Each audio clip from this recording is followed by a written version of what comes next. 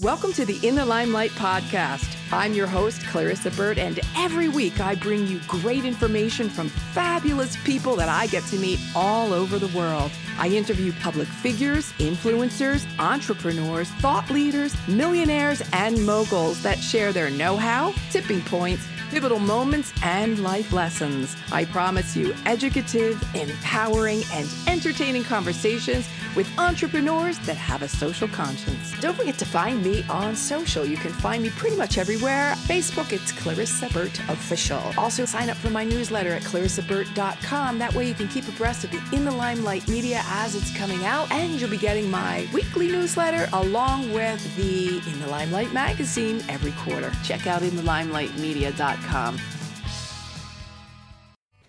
Welcome to this episode of Bookish. I'm so happy to be here, and I am very excited because I have Brian Vanoy, and he is the author of, I just had it, he's the author of Falling Toward Redemption, and I'm excited to have him tell us all about his book because this sounds kind of inspiring, Brian.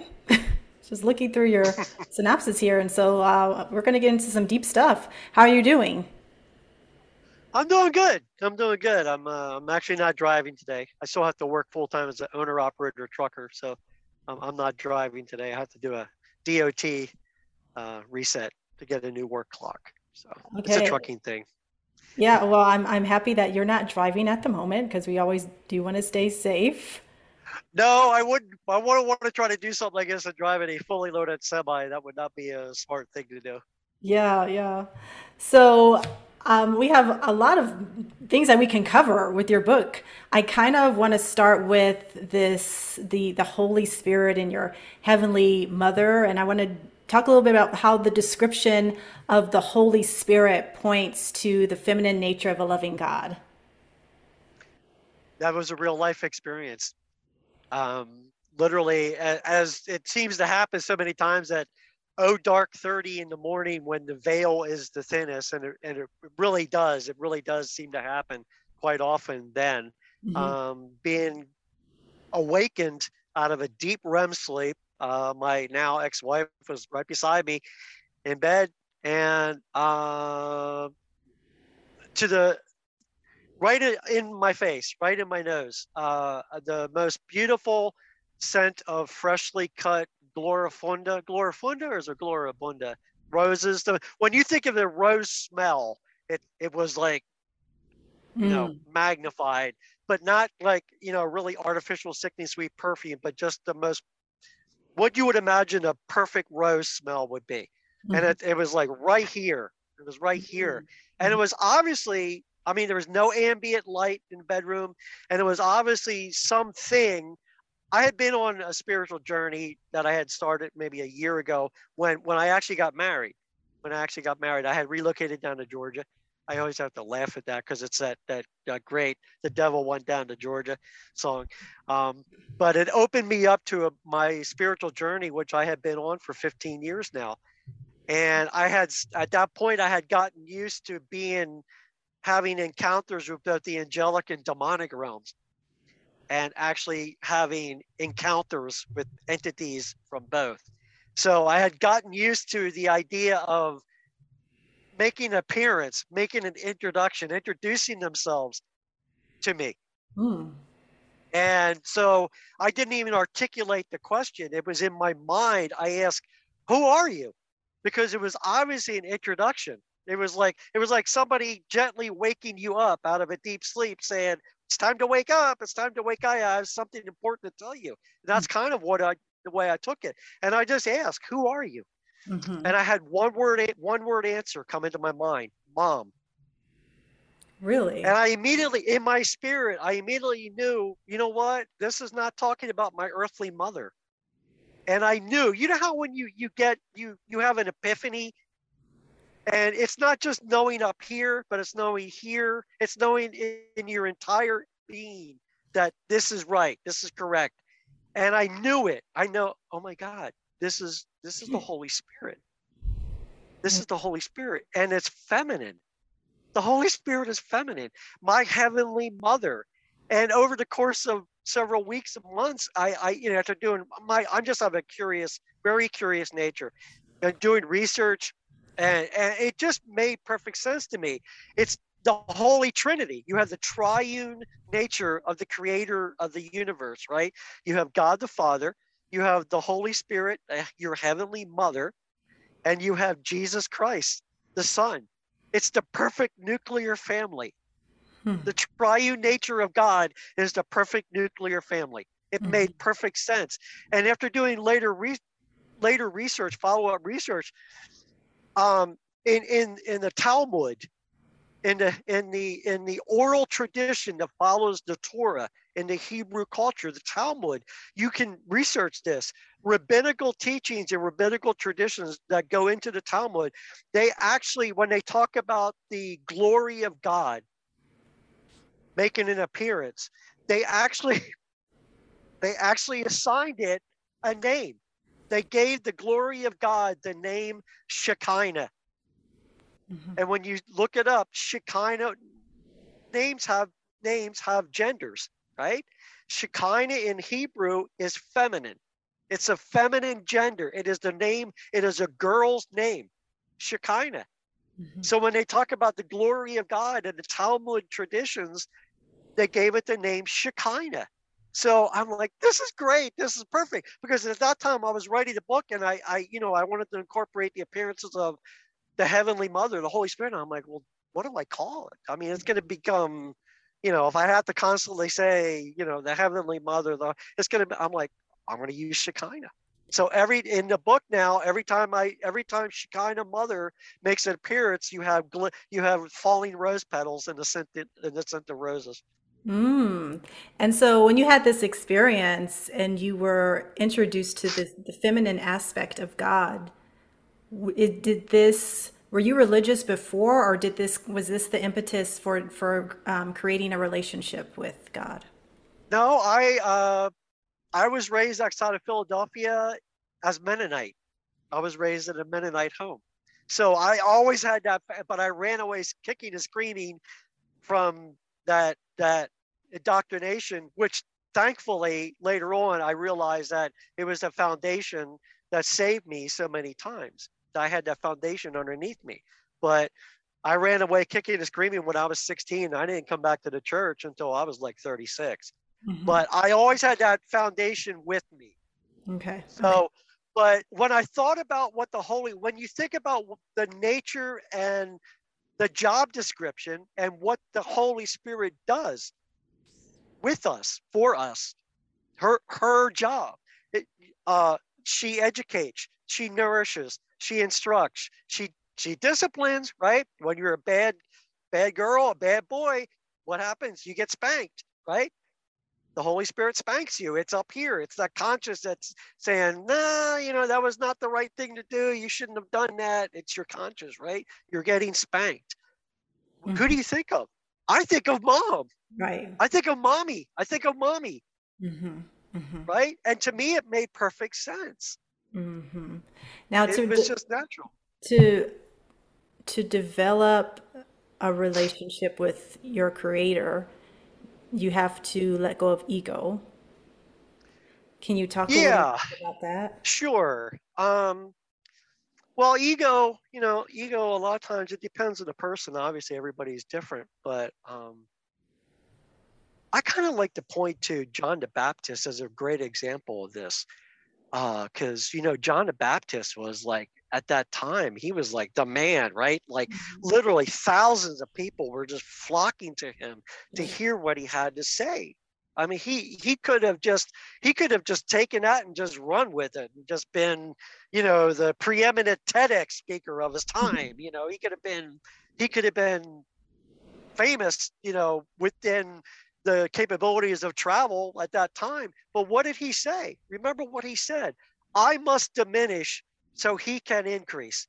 He was talking about he was talking about Jesus, because John was the doorman.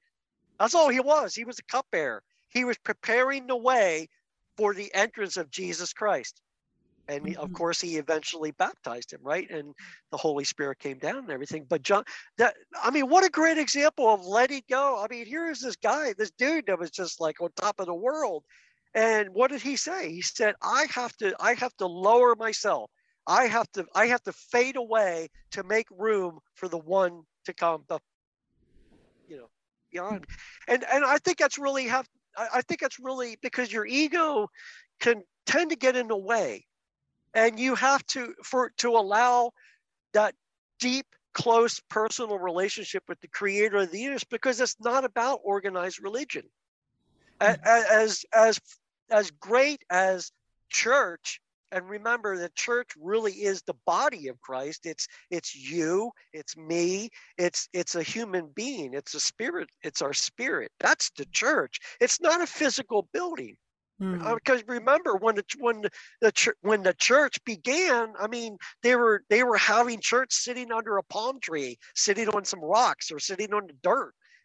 There wasn't any physical building. I mean, even the temple itself, until it was built in Jerusalem, the temple itself was temporary. It was a tent. Right. It was a temporary tent. There was no physical structure. So you have to let go of your ego. You have to let go of that human nature that says, hey, everybody, look at me. Look how wonderful I am. Look how great I am. Look at it's like even Jesus himself railed against the Sadducees and the Pharisees. What did he call them? He called them whitewashed sepulchres, because they went around posturing themselves, saying, look how wonderful I am. Look how much money I'm putting into the offering plate. I'm openly praying out in public because to let people know how pious I am and how wonderful I am. And Jesus said, you know what? It ain't about it. That's not what it is. That's not what it is. It's not for your glory. It's for my glory. So, do you believe in supernatural creation, that we are creations of a creator versus? Absolutely. Okay. Absolutely. And an analogy I like to use is a cup. I don't have a cup. I have a thermos. Coffee. Almost as important as diesel fuel. When you hold a cup up to a mirror, it's where I talk about the finite cannot reflect the infinite. Okay, I believe my own personal. It was a misinterpretation of the original Greek and Aramaic. What it was talking about, we're created in the image of God. No, we're not created in the image of God. We're created within God. Well, I'm talking about this, flesh and blood. We're not created in the image of God. We're created within God, and God is within us. Every cell in our being, every strand of DNA, every molecule has God in it, because God created it.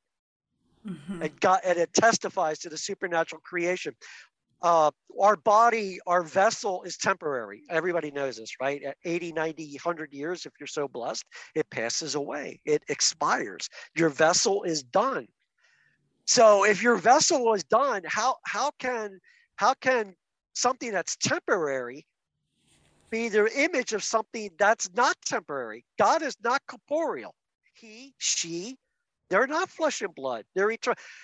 It's like, okay, the great movie with Charlton Heston as Moses, the Ten Commandments, when Moses comes down off the mountain from the burning bush, and Joshua's and Moses' face is glowing and his hair is starting to turn white, and he's just got, he's like, oh, right? Yeah. And Joshua's looking up at him, and he's like, Moses, did he speak to you? Did God speak to you? What did he say? And he looks down at Joshua, and he's like, Joshua, God isn't a man. He didn't speak to me as a man. And that line, I've always loved that line as a great description. He is the light of eternal mind. He is the light of eternal mind. So if he is the light, or she is the light of eternal mind, pure power, pure frequency, pure energy, pure love. That means we have to be all of that too. Because if we are truly the reflection of all that, that means we are all that. And even Jesus talked about that. You can do these things and more. He was talking about the power within us, because this all fades away. what we truly are is eternal. It's like the cup. The mirror can only see what's the cup, the physical cup. It can, maybe if you hold it right, it can see the water in the cup or whatever you have in. It can't see the oxygen in the water. Mm-hmm. Our body is the cup. Our spirit is the water or the fluid. Our soul, our eternal soul, is the oxygen in the spirit. You have a spirit, and you have the spirit and soul is eternal, contained within a vessel that's temporary. Our true nature is eternal. It's eternal spirit. It's eternal light. It's eternal power. It's eternal frequency. So then how can this information, or how can knowing God, having a personal relationship with God, help people who are living in total despair? Because I feel like a It lot is of people are not fully, they don't have this type of consciousness where they come from a creator, and they are created on purpose, and they are pure love and pure energy and pure light. How do you? that is one of the greatest weapons of the enemy uses. It really is. One of the greatest, his greatest weapon is making people believe he doesn't exist. Well, A is very there, close Ryan, can second. I ask A you, very, is yeah, there a devil then, if there's a God? absolutely, Lucifer. But people have to remember, Lucifer was the ultimate angel. He stood Uh-huh. behind the throne, and he was beautiful. Lucifer is the angel. He's light. He's not some clown in a red suit with a pitchfork and a pointed tail and horn. If he's not that. Lucifer was a preeminent angel, and I believe that the part of the reason he fell was because of pride. Because Uh-huh. remember, angels were before man. They Mhm. were there before man was created. And I believe Lucifer looked at that and looked how God planned to raise men up even above the angels, and he couldn't handle it. He said, there's no way. There's no way I will submit to these things. And Mhm. that was part of the reason he fell, was the pride. So they can we think of Lucifer also as an energy? Absolutely. You have to remember when Jesus was tempted in the desert for 40 years, as he prepared for his ministry. When Lucifer offered, he took him to the high mountain and he said, "Look at all the world before you, and if you bow down to me, I will give you all of this." And Mhm. people are like, "Well, it wasn't his to give." Wrong, because even Jesus said, Lucifer is the god of this world. So he is the god of this world temporarily. Mhm. But Mhm. he is the God of this world, and he is not to be slighted. He is not to be taken for granted. And he knows humanity better than we know ourselves. And he So if also knows scripture. if Lucifer is the god of the world, is then God the god of everything otherworldly, or how does that work? No, you have to understand God is sovereign over all. It's Mhm. even talk about free will. People have this really conundrum with free will. And it's like they say, well, if I have free will, and you get into that conflict of predestiny, Mhm. where people will argue, well, if God ordained me, or if I'm predestined to be a loser all my life, then why am I even bother trying? Mhm. What's the point? I'm going to be a loser anyway. That's the wrong way to look at it. Yes, we have free will. We have free will. He loves us so much that he gives us the ability to screw up, but to take all those screw ups. I mean, I've screwed up. You've screwed up. We've all screwed up. That's what makes us human, Right. right? But along the way, I can't. My hand. I don't want to be going crazy, man. But along the way, we're doing this undulating journey of our life. From one screw up to another screw up to another screw up. But over all that, God is saying, keep going, keep going, keep going, because really, believe it or not, you're still on the path I've ordained you to be. You Uh-huh. are always, because you have to.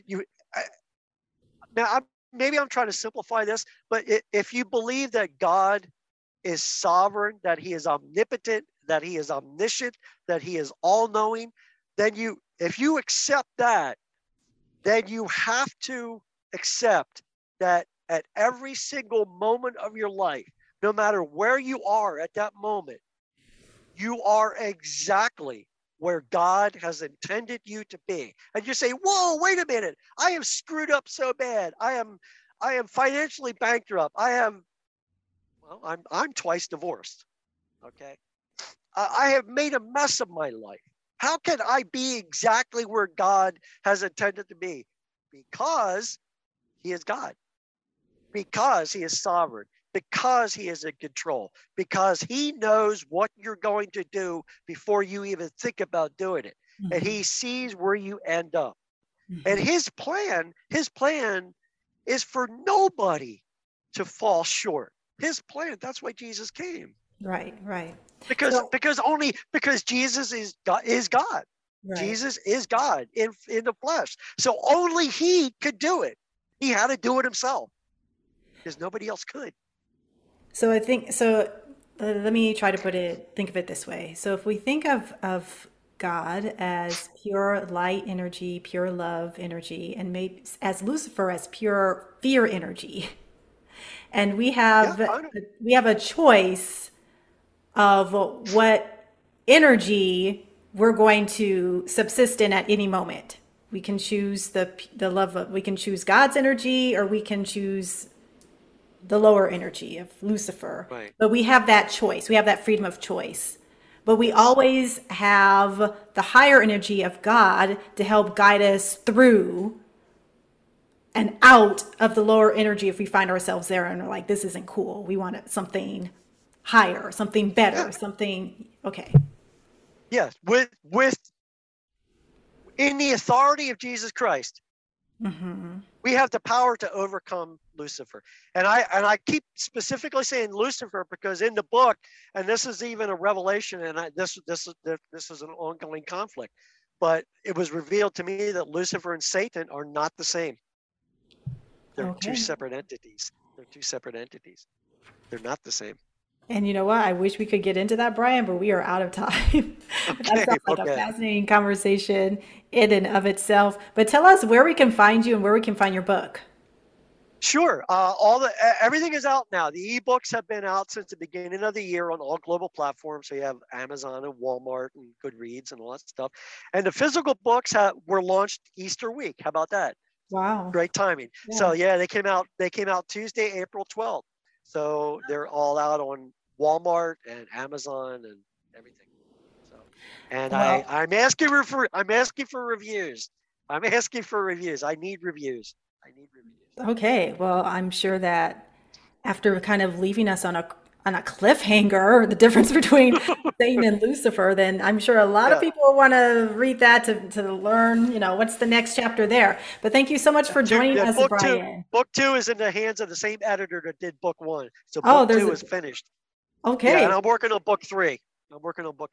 Wow. Okay. So this is exciting, very exciting for you.